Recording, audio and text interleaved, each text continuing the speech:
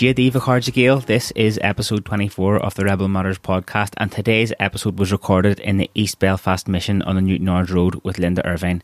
Linda has been the driving force behind setting up Turas, which provides Irish lessons and talks on the Irish language on the Newtownards Road, making it the only Irish language centre based in a unionist community in the whole country. It was great to record this episode with Linda and to get an insight into how Turas came about, its challenges and what they've got planned for the future. In this episode we also talked about the current political landscape within unionism and quite a few other interesting topics that'll give you a real perspective on some of the problems that exist in the North today, and especially how they relate to the Irish language. To give you a bit of perspective on the political geography of Belfast, if you're not already familiar with it, many areas in Belfast were separated from each other in the late 60s and the early 70s by what are known as peace walls, which separated Protestant areas from Catholic areas, and the walls are still there today. If you go down the Falls Road at any time of the day these days, you'll see tourists stopping at the wall to take photos, and to some degree the walls have become a tourist attraction, but in many places they still serve as kind of a psychological security blanket. Whatever way you look at it, they're there to keep people apart from each other, and they're still performing that function. Whether or not all of the walls are actually needed anymore is an area of debate, but as of today, the vast majority of walls that have gone up in Belfast since the 60s, 70s, 80s, even the 90s have never been taken down for one reason or another. One of the results of living in a conflict area is that we didn't really travel from one area of the city to the other that much, and while this isn't as big an issue as it was before, say in the 90s even, I think it's still present in Belfast today. Areas that are populated with the majority of Catholics or Protestants are pretty much self-contained with their own shops and clubs and things because of the fact that people didn't travel from west to east that much and so on and so forth. So being from West Belfast, I was rarely in East Belfast, and this was only the second time for me to be out on the Newtownards Road where this podcast was recorded. The Irish language in Belfast has seen a massive revival in the last number of decades, and it's the language that I've always spoken at home with my family when I was at school and going about my everyday business in Belfast. The Irish language movement is completely non-sectarian and non-religious, but at the same time the revival was very much concentrated in the largely Catholic areas of Belfast. Developments like the Culterland, the Gaeltacht Quarter, Radio Fáilte, Glór na Móna and College de Farsha have made the language a part of everyday life in West Belfast today. So it's a massive step for the Irish language movement to have people from Protestant communities speaking, learning, teaching and taking ownership of the language, which has always belonged equally to anyone who wanted to use it. The work that Linda is doing with the language in East Belfast is monumental and has got very positive implications for Belfast and for the language as a whole, which is why I was really looking forward to having a chat with her. Before we get stuck into the episode, just a quick reminder of one or two things that are happening in and around Ackley down in Cork. As I mentioned in the last episode, we're holding a pop-up Palestinian shop on the 16th of December from 11 o'clock to 6 o'clock, where we're bringing over loads of handcrafted goods from the West Bank and we're going to sell them in a pop-up shop to raise money for the Ada refugee camp in Bethlehem in the West Bank. So get on board and come down and do your Christmas shopping there. As usual, if you're interested in finding out more about Ackley, you can go to the Ackley website, aclai.ie. There's a blog there with lots of material on health, personal development, nutrition and training. You can check that out, and if you're interested in coming on board for some personal training, you can book a complimentary consultation on the Ackley website as well. Come down and see how we can help you out with your health and fitness there. It is www.ackley.ie. So Sinead Charge, let's get stuck into the episode and the chats with Linda Irvine. Cogorgeous or da scrúdi level I want you Mac. Gur maggot. Jammer Visha. Be into Soren. And row into sort. Yeah. Well, jobber me, into crew. Maar, Vishay into Jacker galore. Run me in GCSE couple of blian hen August, Vishay, just first. Initiation run me in Diplo ag Olskalalu and Vin Grandmadoc Jacker, but Vishay muy galore. But A-level just, Vishay, came more. It's Kevlum, my A-level Yanu. And no 2 weeks later, Gaki. Yeah, well, now it's Bralum and Grandmadoc, but Vian Litriacht Jacker, Rinmidge, Scarscalty, and just, Canonch, different, and oh God, Vishay, like, wading through mud. Or hug to Kurt and Gaeltacht? Yeah, we may on Gach Blian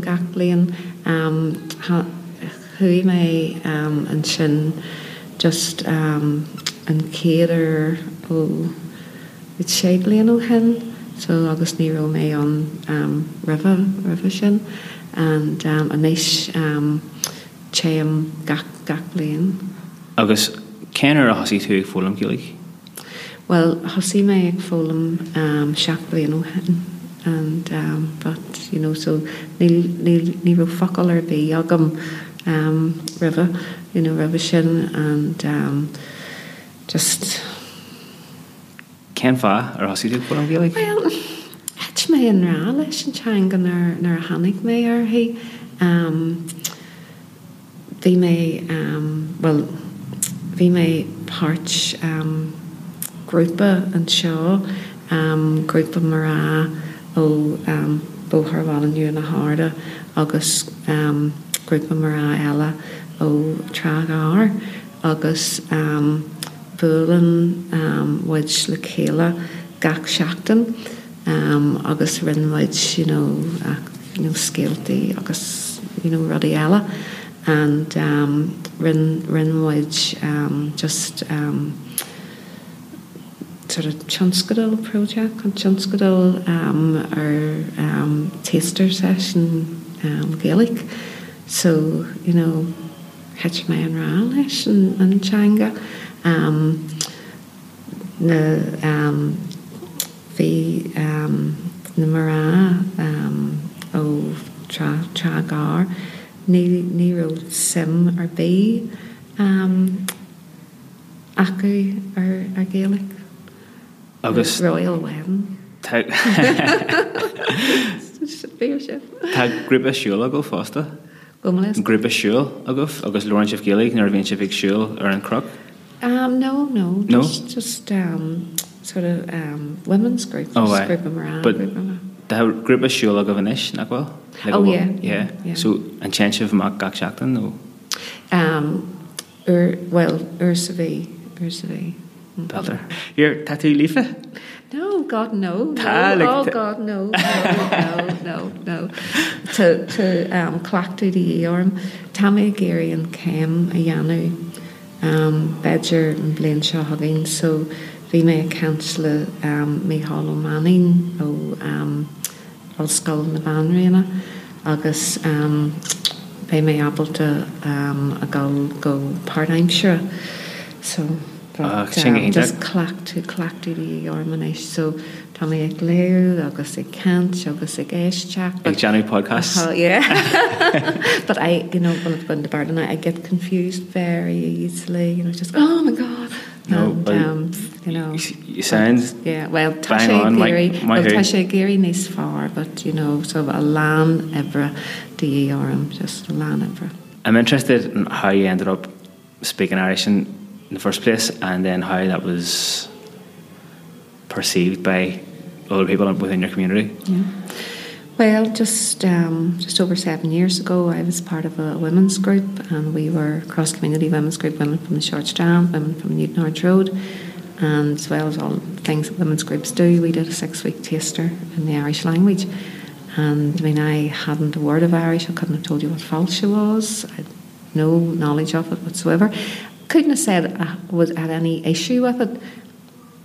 I don't know if I was overly interested. I just didn't know enough. Because I'd never had the opportunity to engage with it. But I just had my own leis in Shanghai. I really did, and I don't even know why. I don't know what. There was something about it just intrigued me. And I think one of the things I remember when I was told, it was actually a Protestant woman, Maureen Herndal, who introduced me to the language. It was her that was taking the 6-week taster. But I remember when I was told that you didn't say, like, Lorne Gaelic, you said, you know, to Gaelic, I have Gaelic. I just remember thinking, I want to have that. I want to be able to say that's mine. And I decided I was going to learn it.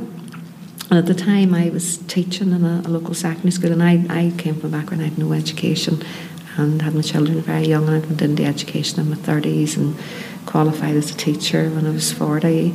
So I'd been teaching, you know, for maybe about 6 years or something at that time, 6 or 7 years. And it was stressful. I'd enjoyed it, but it was very, very stressful. My husband, Brian, was leader of the Progressive Unionist Party at the time. So life was it was just a very stressful period in my life. And to go and learn Irish with a friend it was just a wee escape, and it was really friendly. It was actually Jim that you met there, he was the teacher, and he was very enthusiastic. We went over to Indrahead, and her and I used to walk down and do the class and walk back.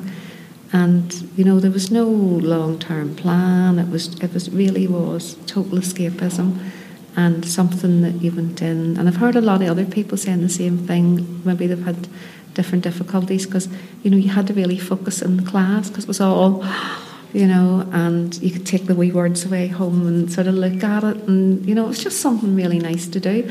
But when I went, because I had no idea, I didn't know you could go. I didn't know Culturland existed. I didn't know Inadavac existed. I didn't know you could go places and learn Irish, and I wish I had it because I went 20 years ago, But they told me, there was you could go over to Duncarn and you could go here and you could go there. So I started going everywhere that there were classes, theology and cursors, and it was just entertainment really.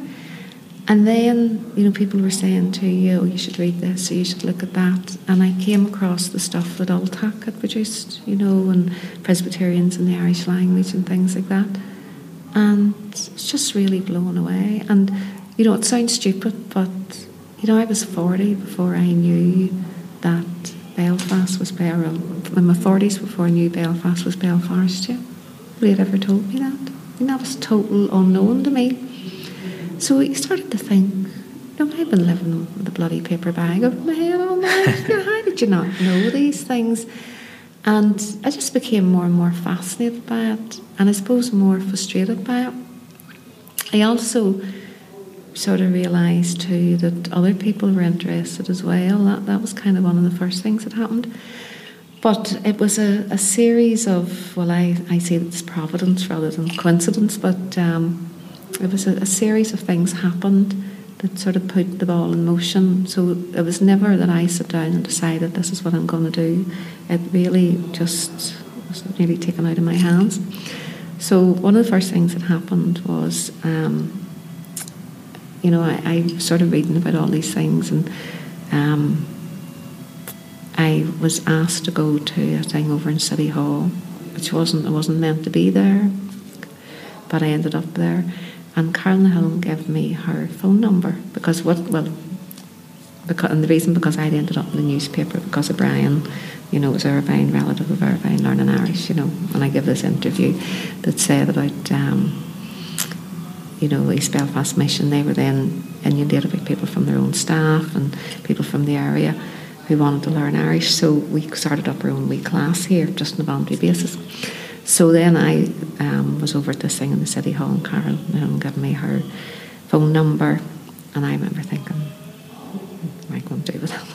I wasn't going to ring her, And then that Christmas, I was off work for Christmas, and I remember saying to Brian, I need to do something about this. I just knew there was something, but I couldn't articulate what it was, but I knew something was going to happen with this. I knew that I was meant to do something, but I didn't know what it was. And I'll tell you, the height of my ambition was maybe we could have a leaflet. I could get a leaflet made, And he said to me, why don't you ring your woman in Sinn Féin? I said, I couldn't ring her. I said, I couldn't. And he said, well, what would you give her your number for? Well, I remember. And this is true. I sat on my stairs thinking, oh my God, I can't ring, Because I'd say, what the hell are you ringing me for? When I rang her, she said, no, you come and meet me. It's great. So I had to meet her, and she was a minister at the time in the town, and I remember thinking, God, I'll have to put together to know what the hell I'm talking about here. So I put together like a wee folder of all the different wee ideas I'd had about, because I'd started to look at the census and saw these people who were Protestant who were speaking Irish and all these different things that were just all this new discovery for me. And I thought, because I needed to tell people, I wanted to share this with other people, because other people I realised they were interested, and then there was a few that were going, well, you're doing that for, why are you letting her do that for, Brian? We keep her in the house, all this nonsense. So when I went over, she said to me about funding Fars na Gaeilge, and if she'd have said to me, go you off and speak to Fars na Gaeilge, I would never ever have spoken to Forrest and Gaelic. Dad had just went home and went on learning Irish, you know.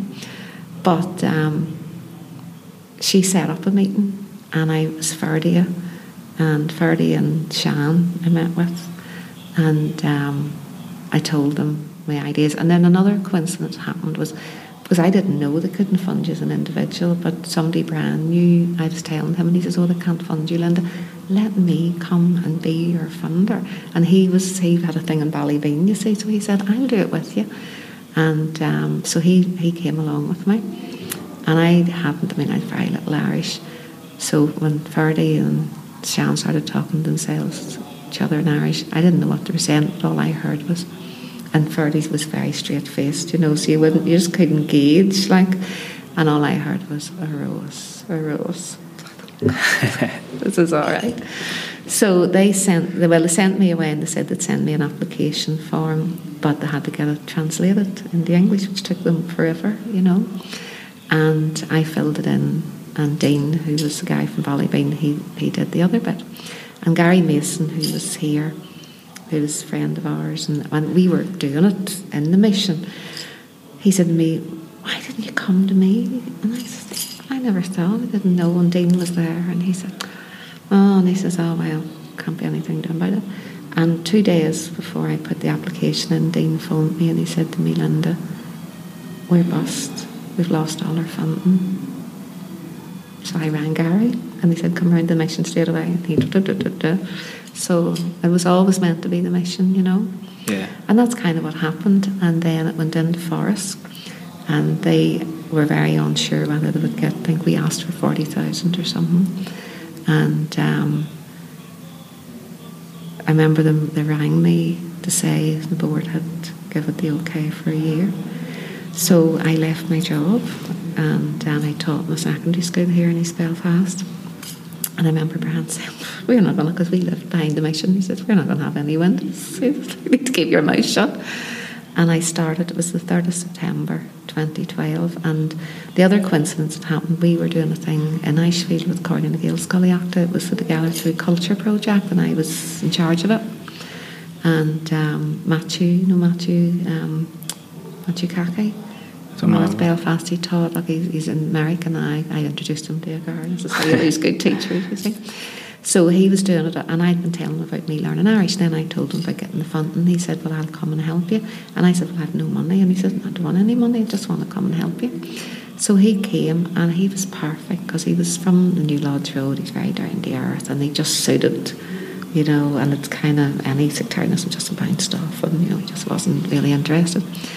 And we'd had this one class, we started up a new class, and he had a great rapport, and he had a great way of teaching, and it was that whole, you know, common cluanar, shin this, shin that, so they loved it, and it wasn't about writing anything down, so they weren't intimidated, you know.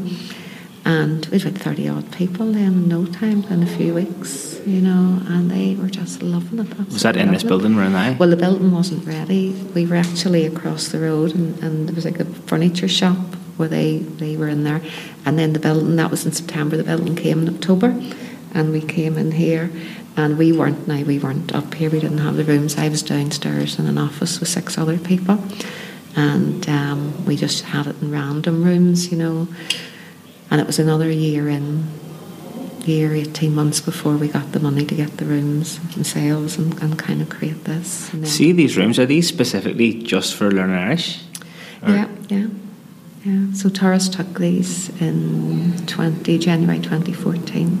We got these, and as I say, we managed to get the money, and we're going to extend. We've now put in Department of Communities, and we're going to take the whole corridor, going to knock the walls down, we're going to make it into a proper learning centre, because this was actually built for Belfast Met, and they never came, so they're just done like random classrooms.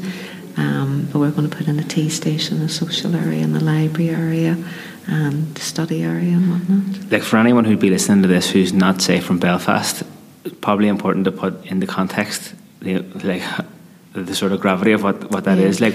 Well, I'll give you a few examples. The first year that we started, then we had an event for Seachtain na Gaeilge. That must have been 2013, and I remember the BBC came out.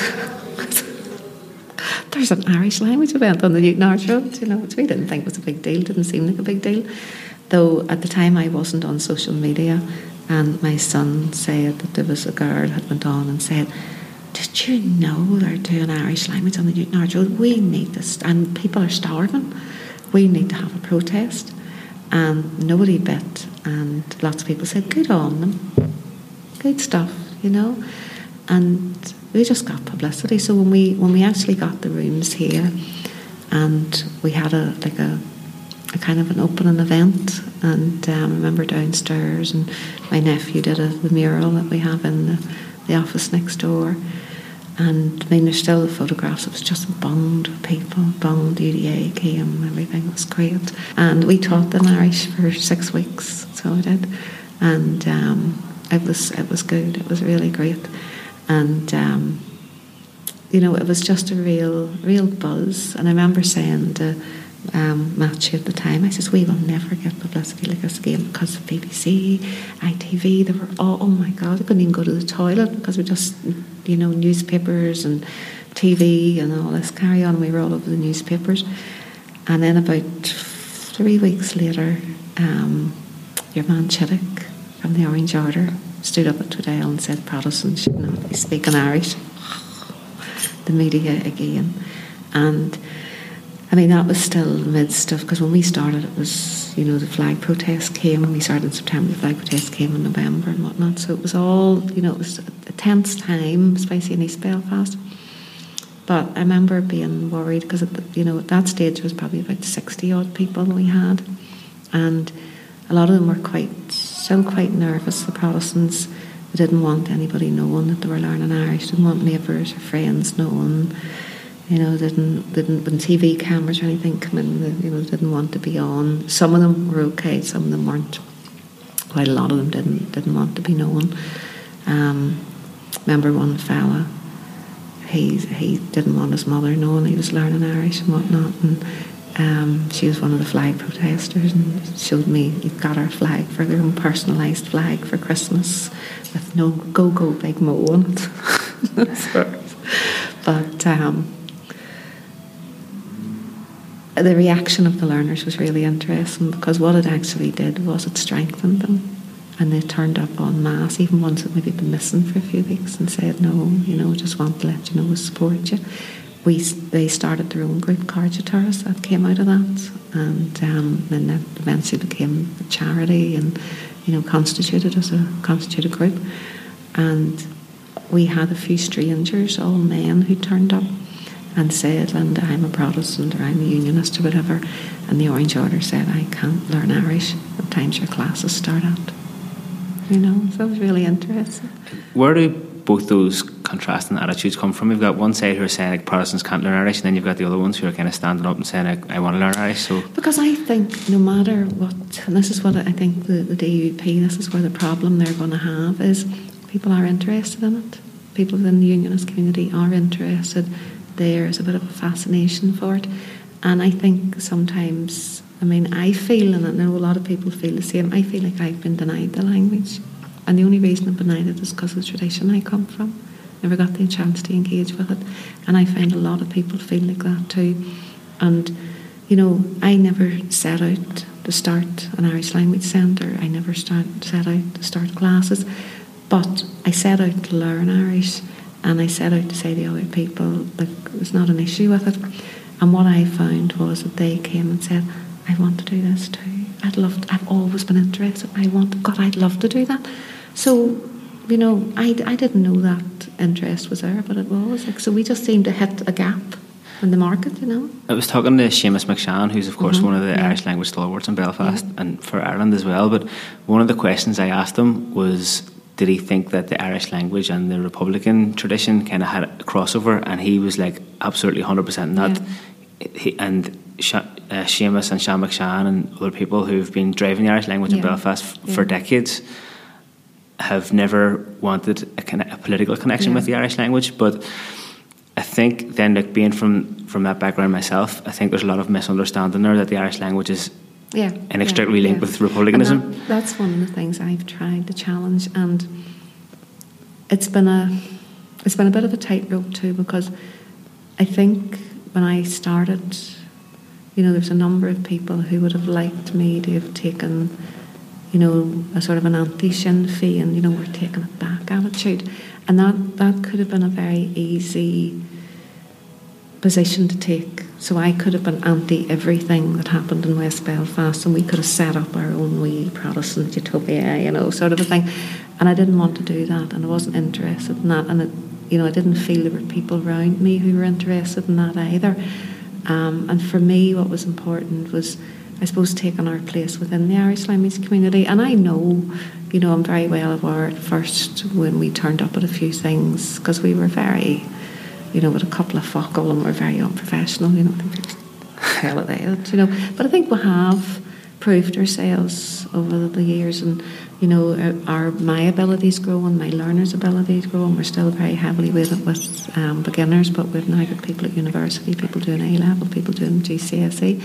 And in years to come, we are going to have people who are LEFA, there's no doubt about it.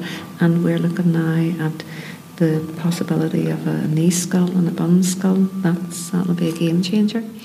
So, where the politics are concerned, without trying to be, with all the negativity, what I have tried to promote is the fact that the language, is a way of building bridges. And I've seen that, very much here, that it's a shared history, it's a shared heritage. One of the things that's important to me, I suppose, because I, even though, I wouldn't go out of my way to say that I'm unionist, but I am from the unionist community. I do, the links to the rest of the UK are important to me. And, I was talking about this recently at an event that, I wouldn't lose sleep over United Ireland, but I would lose sleep over losing links to the rest of the UK. That would be an issue for me. So for me, one of the things that intrigues me with the language, and I think it's very important to promote, and I have went out of my way to promote, is the links to other parts of the UK, so the links to Scotland, the links to the Isle of Man.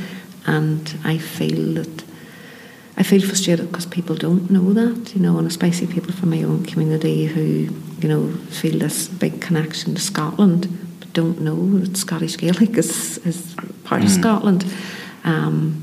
They don't know that other Celtic languages are spoken in other parts of the UK. They don't understand that English, is only one language in the UK, and that Welsh is an important language in the UK. And, and you just think, one of the things when I realised at first, it was a friend of mine who is Scottish Gael, who, he's Presbyterian, works for the Board of Rangers.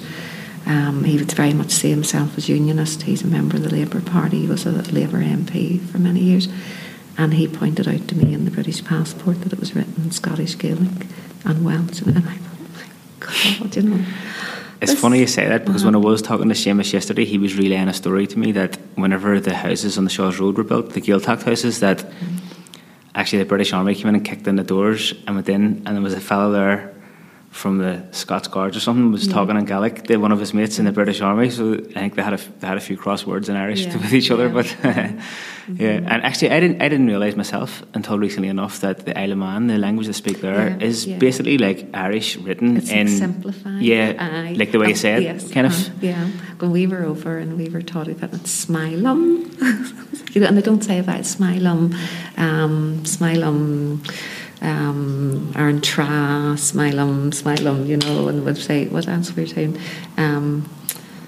Tammy ski. So ski, they use ski for tired. Yeah, and that's the word in Irish for a break, rest. Yeah. So did you look up then? Did you get interested in the Protestant connection with the Irish language going back the years? Yeah, I did. So I read a lot of stuff for the Old Talk Trust, and when I saw a lot of stuff about the Orange Order and about the Presbyterian Church and about the Church of Ireland, and just all these different wee random things.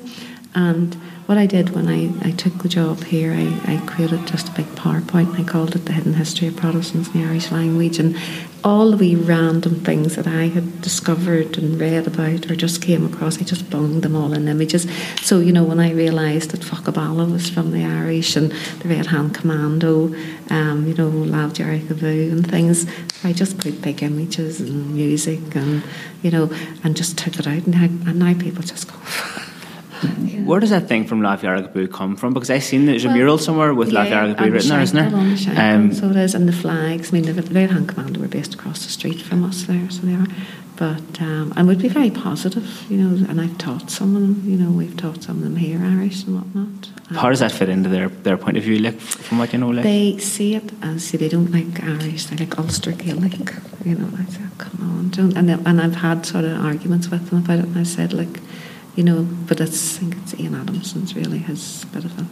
But would they see that as a contradiction, the fact that they have Lav Yaragabu written on one of their murals? No, they see it very much. They like Cullen and they like the whole Ulster thing, They just don't like the Irish thing. So, and I said to them, like, don't worry about whether you call it Irish or you call it Gaelic. Just learn it. Just...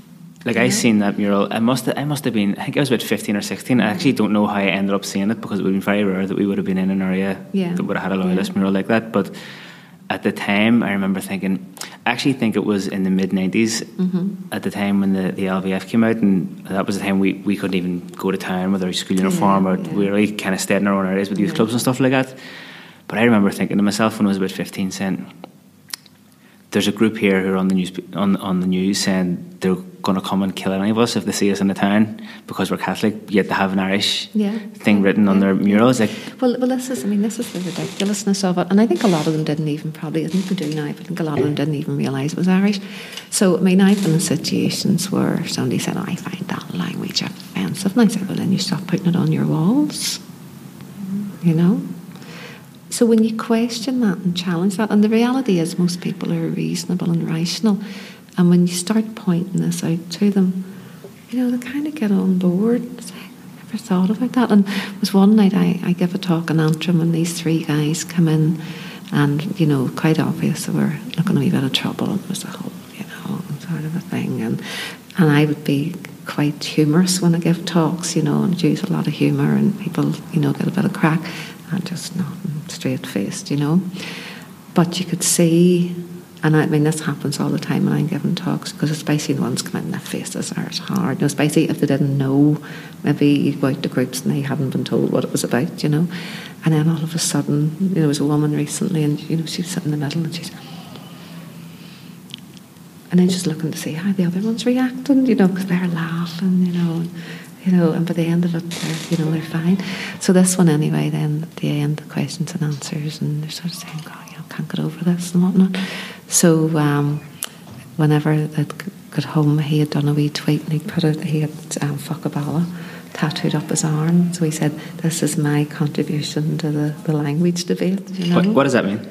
Well, it's an anglicisation of the Irish, Faghan Ballach. So Faghan Ballach, right. So that's what the Royal Irish Regiment use that, you see, as that's their motto. Is it? You'll get that in the flags here, the 12th and whatnot. And here's the other thing too, it's all these wee things I have found out over the years.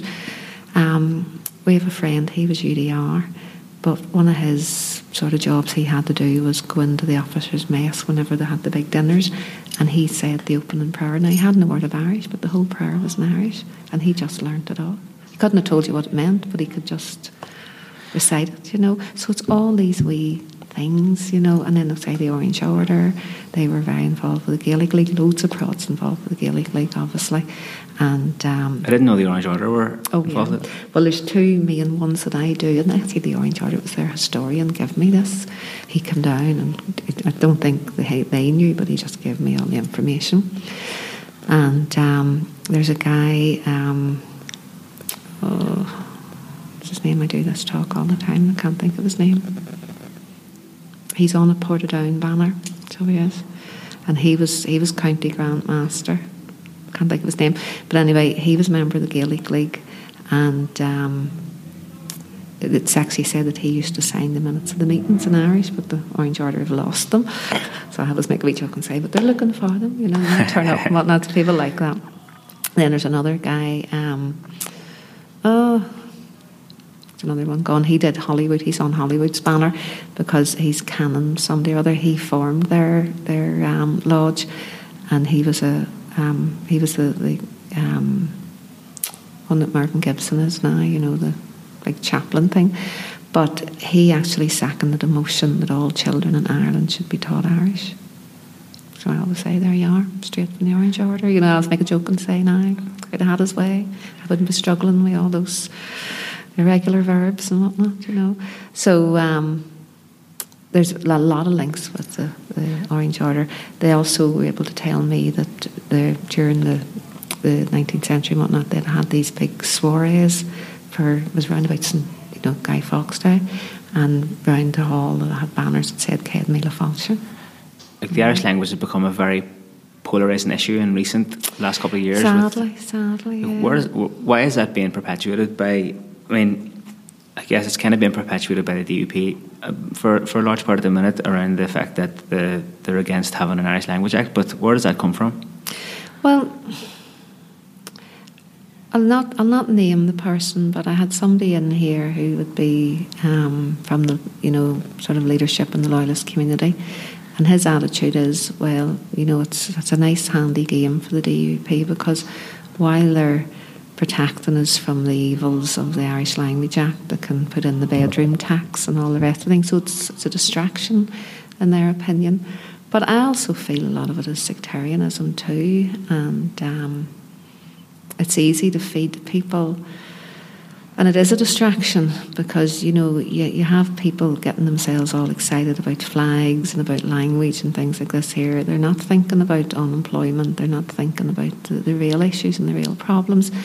And I think whenever the flag protests came, and I saw, I suppose in many ways, community utilising itself, getting out there, and it had been doing that for something positive,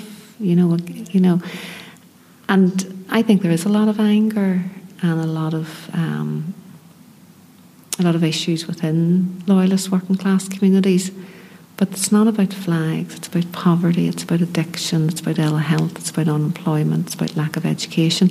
But those problems are a lot more difficult to articulate. It's much easier to say, oh, you took my flag away, or you just want an Irish Language Act and we don't want it, I also think one of the issues, to be fair to people within the Unionist community as well, is they see the Irish Language Act as irrelevant. They see it as unnecessary, and I think that's perfectly understandable, because they don't have any engagement with the Irish language community. They don't feel any part of that.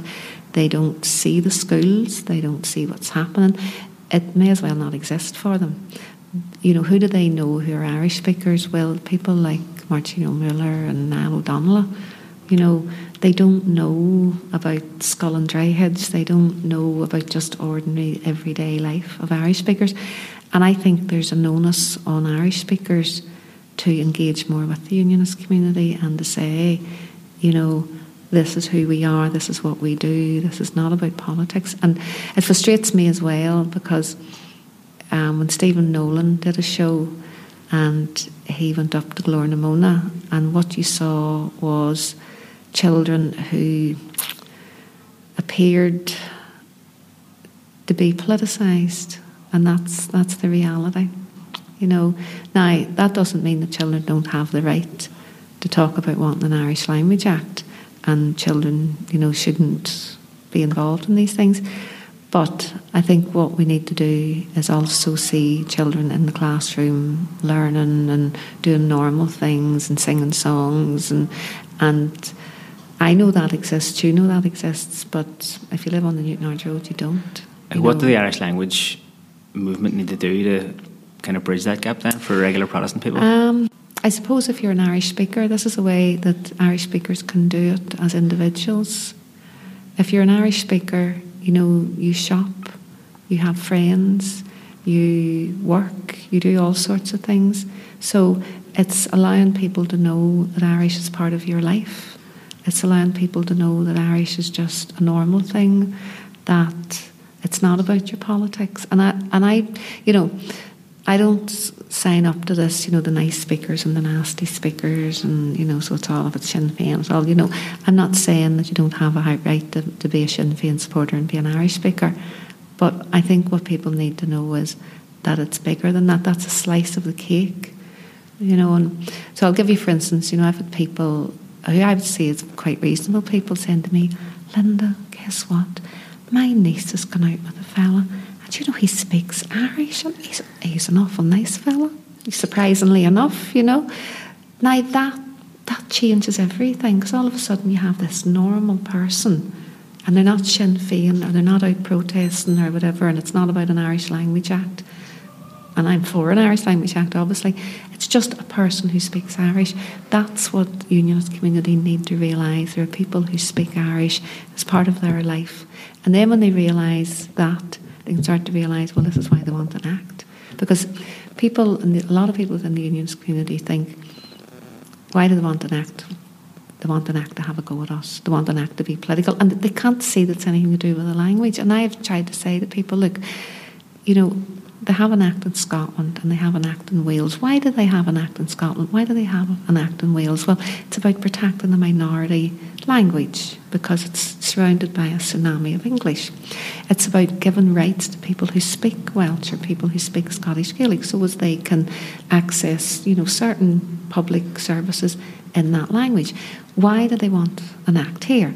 It's to protect the minority language. It's to, you know, but they don't see that. In Scotland or Wales, it could be to do those things. Here, it's to lead us into United Ireland. It's so Sinn Féin will have their way. You know, they can't get this idea. It's about a language. One of the things you said there about the problems that are really in working class Protestant areas, like housing and health and education and employment and stuff like that, they're all the exact same problems that are happening in the working class Catholic areas. I think that's probably a thing that needs to be kind of both sides recognise as well. That people are suffering the same problems, and you know, and in Northern Ireland this is another issue, and I think that this is where we need to wise up. You know, we can't afford to have two school systems. We can't afford to have two teacher training colleges for the very small number of teachers we train. And if we stopped those sorts of things, if we stopped our separatist attitudes, then, you know, we would be mixing more, we would be engaging more. That would force people to engage more, and it would save us a lot of money. And that sort of money could then be put into health and education to make Northern Ireland a better place. Looking in from a nationalist community at loyalism, like it seems like or unionism, it seems like there's a very strong sort of conservative element within unionism today, but then the issues that we're talking about there in terms of like housing and education and stuff like that, there, you know, it seems like the conservative way isn't really serving the working class Protestant people at the minute. And I mean, that's what I feel, you know, that the DUP have not represented loyalist communities well, and that's why these communities are in the state they're in, because, you know, and that's been not just with the DUP, that's true of the kind of old unionist party. You know, I'll even share a story with you. My husband's father was socialist as well, and he said about, you know, when they were kids, the local sort of unionist council or whatever turning up for, you know, election time and coming down the street, and the women at the doors, and, you know, getting all, you know, and he coming down patronising old Gatlick. And said his father standing in the hall, you know, the house damp and the paper falling on the walls, and coming, keep heavy palaces, like wee palaces, and stuff, say, F off, you know. But, you know, the problem is people have supported, you know, that kind of attitude where they have driven in and driven out and don't give a damn. And, you know, it's the same with the DUP. You know, I even think, again, back to the 80s, you know, when my first husband was during the time of the unemployment, so he had no job. We were living in a 2-up, 2-down house around the corner here. And, you know, with a couple of kids, things were hard. And the DUP came round, the UUP, all the different parties come round, and they talked about getting a wall built, because there was no wall then. It was, you know, there'd been a lot of trouble, but that like wasn't a dividing wall? A peace line, yeah. There wasn't a peace line there until definitely it was the late 80s, might have been even into the 90s, late 80s. I mean, at one time we lived in what was the last Protestant house in Beach Street. The street was half Catholic, half Protestant, and we lived in what was the last Protestant house, and then it was no man's land. By this time we were round the corner in Westbourne Street. But, that was all they focused on. And then these other ones came round and they talked about unemployment, they talked about benefits, they talked about all the things that we were interested in. And it turned out they were the Workers' Party. So we always voted for them after that, because they were the only ones that were interested in real things, real politics. And I know, my first husband was from the road as well. We weren't interested in local politics. We were very interested in British politics. We were interested in, we wanted to see the Labour Party getting in because it was the years of Maggie Thatcher, and we suffered terribly. My husband was a factory worker, so he was one of the first people out of work, and spent the whole of his with no job, and it was just very, very tough times. And why is there no left-wing mainstream unionist movement at the minute? Well, I think it's again because of the Troubles, because there was up until the Troubles, and then people sort of sadly connect left-wing politics and socialism with republicanism. And even now, I'd be a great supporter of Corbyn, but all I hear is, oh sure, he's part of the IRA, he'll lead us all into United Ireland. Well, what I don't hear that from Jeremy Corbyn. What I hear is him challenging the Conservative Party, their austerity, the lack of care they have for ordinary people, and and I see the DUP selling out these communities, and it's and a lot of people are wise to the DUP in these communities too, but the people who are supporting them are the very people that are being harmed.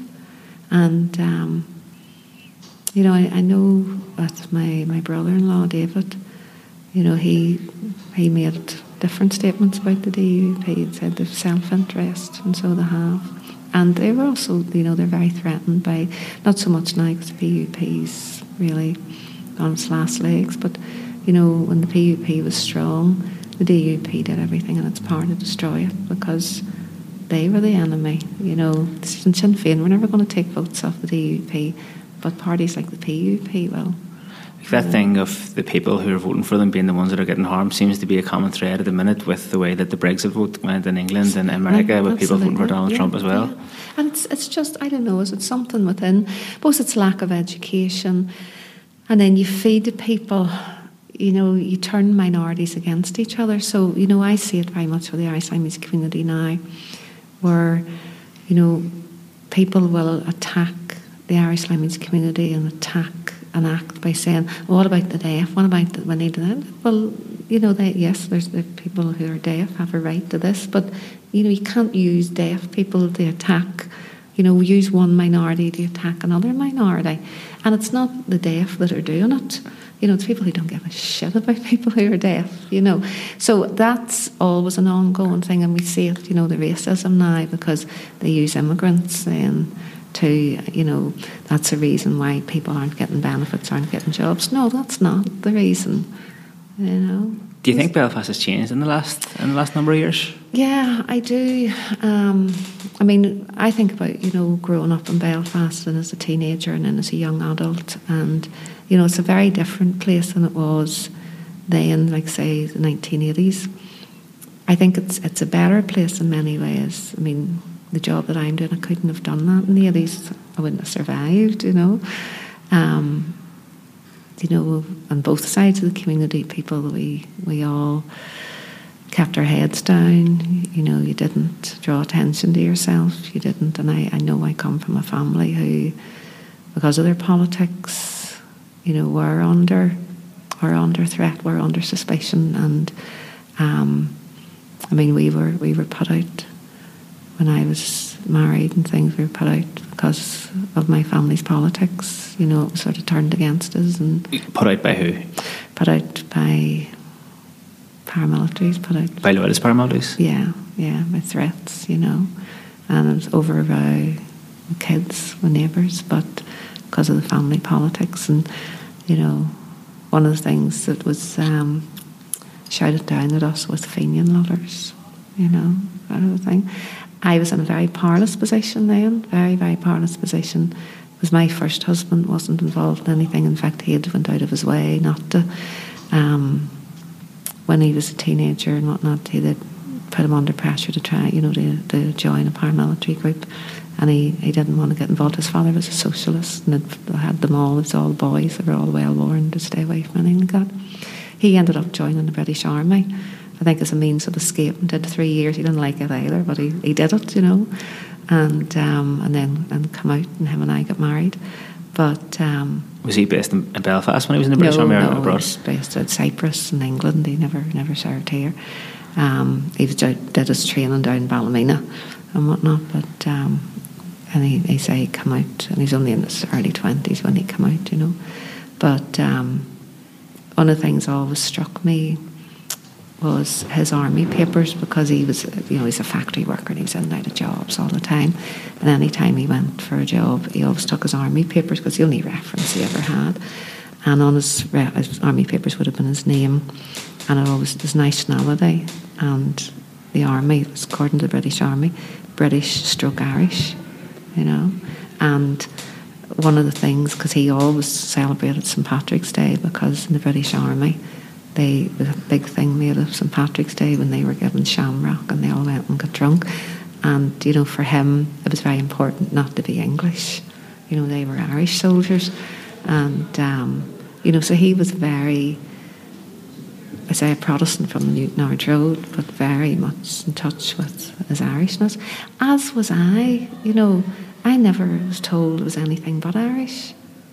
You know, my nanny and my granddad was an Englishman from London. And one of the stories always was talked about was my nanny went over, and my nanny was born in Thistle Street, the same street that my daddy was born, the same street that I was born, here in the Newtownards Road. And she went over to meet his family, and she was called, was at the window or something, and his mother said, "Come away from the window, that horrible Irish woman down the street, I'll see you." That was it. Just total offence left, you know. And any time there was any rows in the house, and my nanny and my granddad would have fought all the time, but it was always crack, you know, you never felt threatened by it or anything. And it was bloody Englishman. So we always knew he was wrong because he was English, and we were right because we were Irish, you know. And that was, I'd never seen it in any other way, you know. And my granddad said, "Bloody Irish, honest to God." This is only my second time over here, as I was telling you earlier on, but do you think that today, if I was down in the shopping centre down the road there speaking Irish, like, how would that be? Is that all right? Well, I'm going to tell you, things have changed, because, I mean, there was Matthew, who came over here 6 years ago, and Matthew would have tripped about there with his Common Clonard t-shirt with the Ireland. Nobody ever said a word to him. We now, I mean, people know we're here. When we first started, you know, there was people who walked out of this building when they found out there was Irish being taught. "I'll never be back in here again," and things. Now that has changed. People know we're here. I'm not saying everybody approves that we're here, but there's no bother. And, you know, we've certainly been tolerated. And one of the first times I realised how much we'd been tolerated was there was a riot here whenever Patrick McGee came, and about 200 people gathered there, and it was quite bad. There's never been any protest because we're here. There's never been any protest because of what we're doing. There's people who've tried to, you know, incite it, but nobody's biting, nobody's interested, nobody is getting annoyed enough to stop us to do anything about it. Nobody comes in here and says to me, "You shouldn't be doing it." Some people don't speak to me, some people give me a dirty look. That's the height of it, you know. A few wee things on Facebook, that is the height of it. My learners go down and sit in that cafe and speak in Irish. You know, my teachers go down there and speak in Irish. I'll give you another, for instance, and he definitely thought I'd set it up, and I said no. Caoimhín McGilliveen came over here to meet me. This must be about 5 years ago. And one of the guys who's the facilities guys, you know, does the cleaning and whatnot, that would be one of my learners. So it was in the morning, and I went to the door, and he shouted out, "Och, Madgy Myland," and I said, "Madgy My, John." And as we walked up, one of my learners comes and says, "Och, Jay Martatu, and he's He says, "You've set this up." I says, "I have." It's just, Do you know what I mean? So, will you hear Irish in here? Yeah, you will. And there's so many of them now. I mean, you think there's 200 people arriving here, and they're walking in, and they're chit-chattering, and they're practicing their couple of focal on the stairs, and, you know, so it's not an issue. I mean, Robin, one of the Red Hand Commandos, he'll be over in Arbel, and he see me say, Linda, Jay Martata. I said, come away, Robin, you know, Jay Martata, and not an issue. Nick, who's one of our volunteers, who's obviously must be Catholic, and, you know, he had a brain injury, so he does the reception on a Friday morning, and every Friday morning he practices his couple of focal with me, and, you know, and I said to him, Kim, tell me, and, you know, he'd say, how do you say that, and, you know, and so, you know, people are used to it, so not a big issue. No. The thing that was in the news recently about the lads running around the road with the Ku Klux Klan uniforms, like, what's the story with that? Well, you remember, that's not here. This is the Newtownards Road. That's in Newtownards. They're two very, very different places and miles apart. You know, people sometimes seem to get that confused. I was confused about that. Well, you see, Newtownards is a town away. I actually thought it was on the Newtownards Road. No, Newtownards is miles away. Is there an element within loyalism or unionism that I think maybe a very, very small, you know, a tiny minority of misguided people who, you know, I don't know why they seem to think that sort of stuff's good, you know, and I'm sure there's the same exists in republicanism, where you get these extremes. Sometimes I think maybe there's someone in a Protestant area looking at something that they see on the news about something that happened in a Catholic area, saying, oh, what are they doing over there? They're all a bunch of racists, and maybe I just don't see it. It seems to me like, obviously I'm coming from a certain perspective there, but it seems to be that there's more of it happening in loyalist stories than it is in nationalist stories. Is that accurate, or is that just my bias? No, I don't know if it's true. You know, I mean, when I look on social media, for instance, you know, I see some shit out of my own community, you know, and I cringe, I suppose, especially when I hear things from the DUP, because I think, you know, that is not who I am. That doesn't represent me. That has never represented me. And most of the people I know don't think like that, don't behave like that. There's a very small minority. You know, and when I see now and again, it just makes me, you know, you think, what the hell do you do about these things? If I see somebody from a Republican background who are coming off with real extreme things, I don't see it that often, but I have seen it, you know, and it's something recently, actually. Yeah, it was really, somebody shared it because they'll milk this for all it's worth, unfortunately. And it was pertaining to the Shankill bombing, and it mentioned John Frizzell, and it said, it was Gerry Adams' cookbook, that's what it was, which I find a bit bizarre, I have to be honest, but there you go. I mean, Gerry Adams wants to launch a cookbook, he's every right to launch a cookbook, you know. But the horrible comment that was made was that John Frizzell was in the soup section, because that's what he is now. Now that's sick. Do I feel that that's how everybody in the nationalist community feels? No. Do I feel that that's how everybody who is a Republican feels? No. You know, I can look at that, and as a reasonable, rational human being, I can say, now there's a friggin' idiot, there's somebody else that needs to get smack around the gob. And I would imagine a lot of people within the nationalist community would agree with me more than them. But sadly, what happens is some people look in and go, that's the way they all feel, and genuinely think that. And some people look in and go, that's the way they all feel because that suits my agenda. And I think it's the same within the unionist community. You know, there are a minority of haters. Maybe there's more of them. I don't know, possibly. But, you know, they certainly don't represent, you know, they're a minority and they don't represent most people.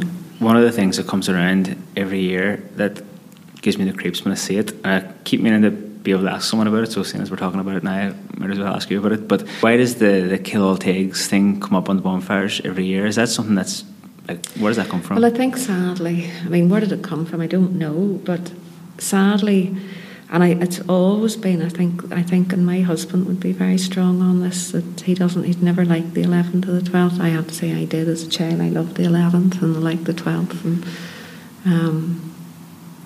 it brings the worst out in people. It does. It's just a time of the year that seems, not everybody, but it does seem to bring the worst out. It brings that old sectarianism out, and that's why Brian always hated it. You know, and he's shared a few stories, and Brian's 10 years older than me, so he's memories from before the Troubles, but when there was still that more underlying sectarianism, you know. And I remember one of the stories he told me about, you know, his street. He's from just Chamberlain Street, a couple of streets away from here. And Chamberlain Street was a big, massive, long street, you know. And he said, you know, they would have collected for the bonfires when they were kids, and we all loved that because it was the most exciting thing of the year, you know, collecting for the bonfire. And there was one of the neighbours always let them keep the wood in her yard. Never was an issue. She was a Catholic woman. And it never struck him at the time. It never struck him for years later. The woman probably did it because she was scared. You know, he didn't want to do it. And then he just felt ashamed. You know, but he didn't understand as a child. You know, so all these things that you were caught up in as children, but you didn't have a real, you know. So sectarianism, as I say, at the 12th and the 11th, I suppose it is that tribalism where people band together and all of a sudden, you know, all these things are important that didn't matter the rest of the bloody year, you know. And one of them things is, you know, if you're not one of us, you're one of them. Do you think that's going to fade over the years and it becomes something that's more acceptable to everyone in Belfast or in the north?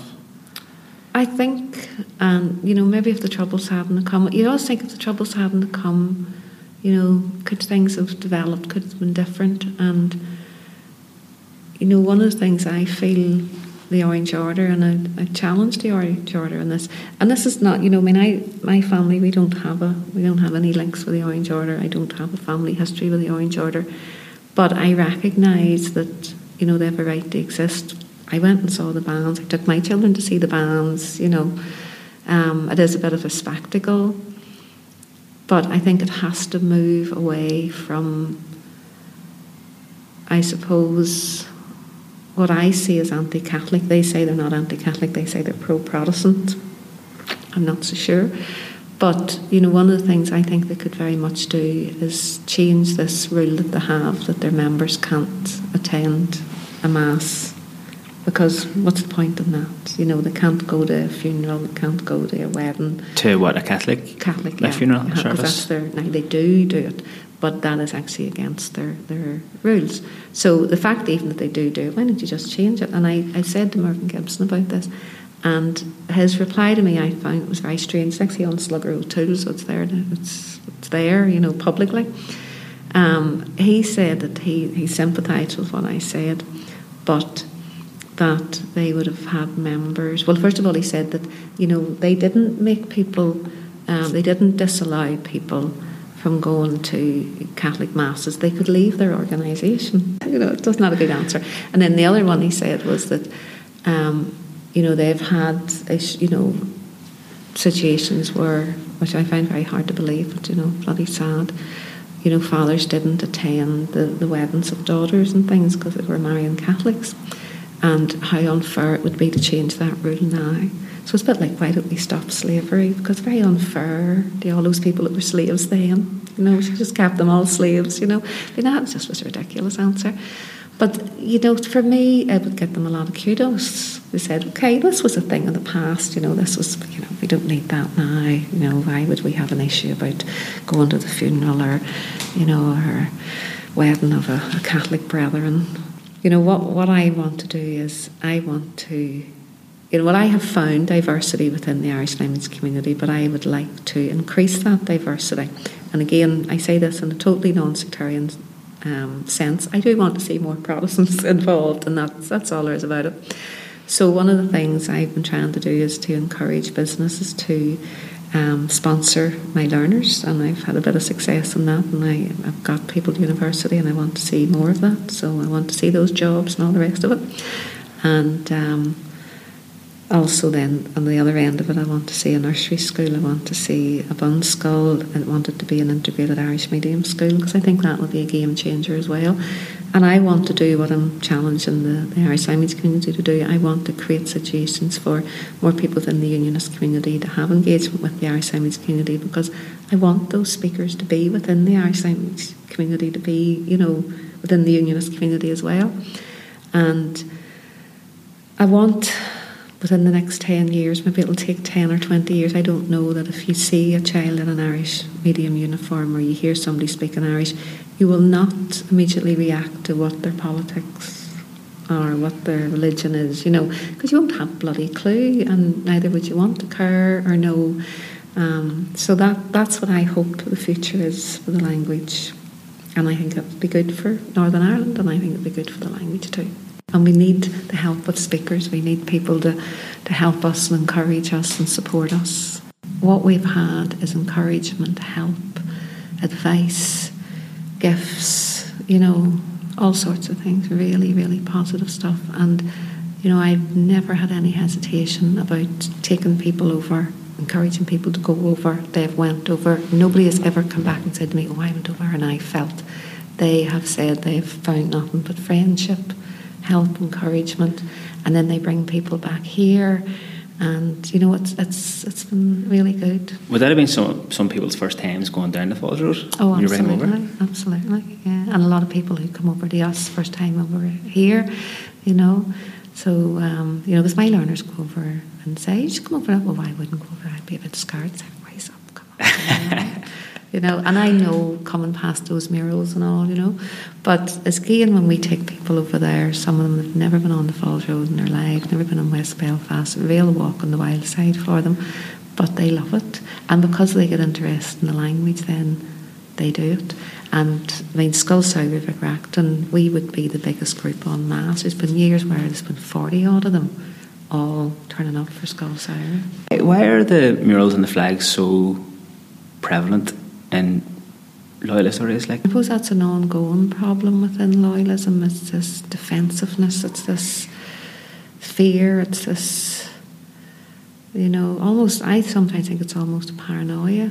Some of the things, and again, I'm talking about a minority of people, but I suppose when you see what they're fed from above, because I think when you feed people fear, it keeps them behaving the way you want them to. And even with the whole Irish Language Act thing very recently, you had Jim Allister, this is going to hollow out your Britishness, this is going to cost billions and billions, that was McCausland. What else did we have? Reg Enfy, compulsory education. No, compulsory education was never asked for. But, those things are coming out on an official basis. So why wouldn't you believe that? Why wouldn't you listen to that? And, a lot of the times when I've been talking to groups or on social media, and they've said, well, you don't want an Irish Language Act because A, B, C, D. And I'd say, well, I do want an Irish Language Act, but I agree with you. I don't want A, B, C, D or E either, and I'm glad they're not in. That hasn't been proposed. Oh, right, well, what about no? And I said, no. Well, what about no? That's not. Yeah. And then when you kind of get talking to people, say, oh, well, I didn't realise. Is that all it's about? Oh, I don't really care then. I don't give a damn. But, they're fed nonsense. And they're fed this fear. As far as they're concerned, Sinn Féin are trying to lead them into United Ireland against their will. And once they get them into United Ireland, they'll do God only knows what to them. And I've had this row with Brian too, and I'd say, Sinn Féin are Republican, they want United Ireland. That's not a mystery, we know that. That's Unionists want to stay with the Union. When we agreed to the Good Friday Agreement, we said that people could be Irish or British, and people could want, that was a valid aspiration to want a United Ireland, or a valid aspiration to stay within the UK, and it's down to head count. And, to me, the most ridiculous thing with unionism is that they say, okay, this is down to head count, this is important. It's actually a much easier argument to retain the status quo. That's the reality. You see that in Scotland.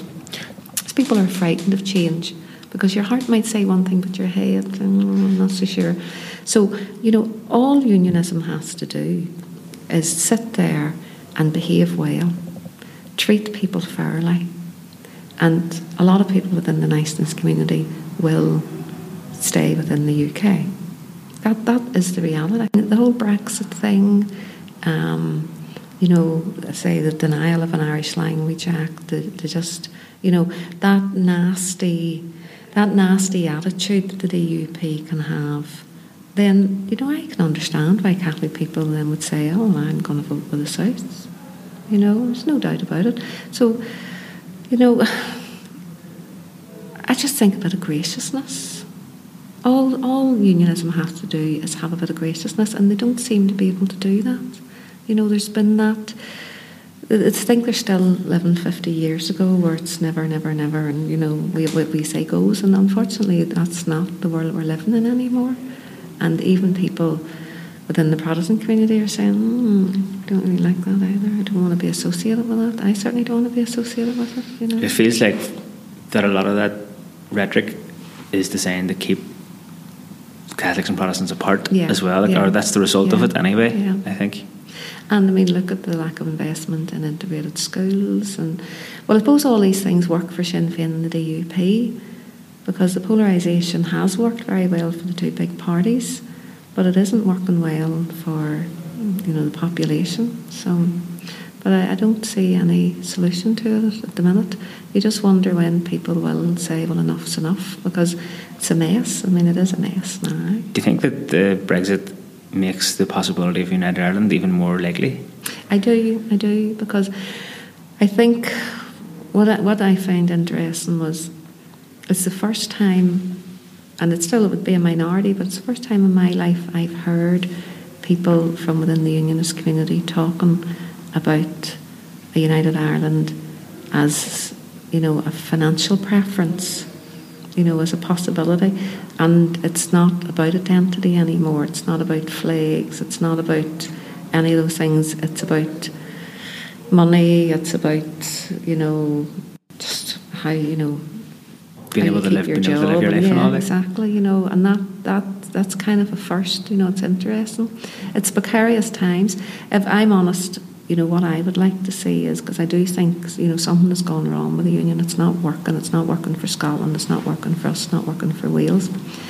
And if I could get my magic wand out, nobody's given me one, but if I could, I would create a federation of islands where London is not in charge. England would just be another country. We would be another country, whether that would be a Northern Ireland or a United Ireland. I don't know. It doesn't really matter to me as long as it works. And as long as we had very close ties. So I suppose in some ways we'd be separating ourselves from the rest of the UK a little bit, but we'd be bringing the rest of Ireland into closer ties with Britain. So, there'd be struggles for both. For me, what's important is that we are a group of islands. Now, we have a very troubled history, and I acknowledge that and I recognise that, but geographically we are a group of islands. And we can't change that. And I think if we could find a way that we would have our independence, but have very close, working arrangements with each other and respect for each other. Because the reality is, half of Ireland is living in England. And the biggest group of immigrants living in Ireland are English. That just is how it exists. We are an island. And we're only 13 miles away from England, from Scotland, so we are in very close proximity to each other. So if there's some way that we could get over ourselves and say, okay, what could work for us financially here? And, being ruled by London is not working. It's not working for Wales. Wales is a very poor country sitting beside a very rich part of the country. It's not working for the north of England. It's not working for Scotland. But it could maybe work for us in some sort of federation of islands. If we just threw the rule book out and said, okay, the union that was set up 200 years ago, it's not working anymore, what could we do instead? And if we could woo the South back in, but not in the British rule, that day is gone. But again, some sort of respectful, integration of islands. That's what I would like to see, but a hell of a lot of ones have to fight on both sides to get there.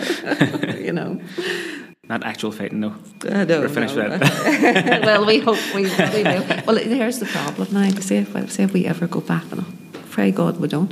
Where the hell will I go? Because I'll have to go south or go to Scotland one of them, because I'll not survive here 2 minutes. Like, you know, I'm going to be definitely public enemy number one, you know. How can people follow what you're doing here? Well, we have our own Facebook page, Carta Terrace, and we have our own website, Carta Terrace, which is quite new. We're still setting it up.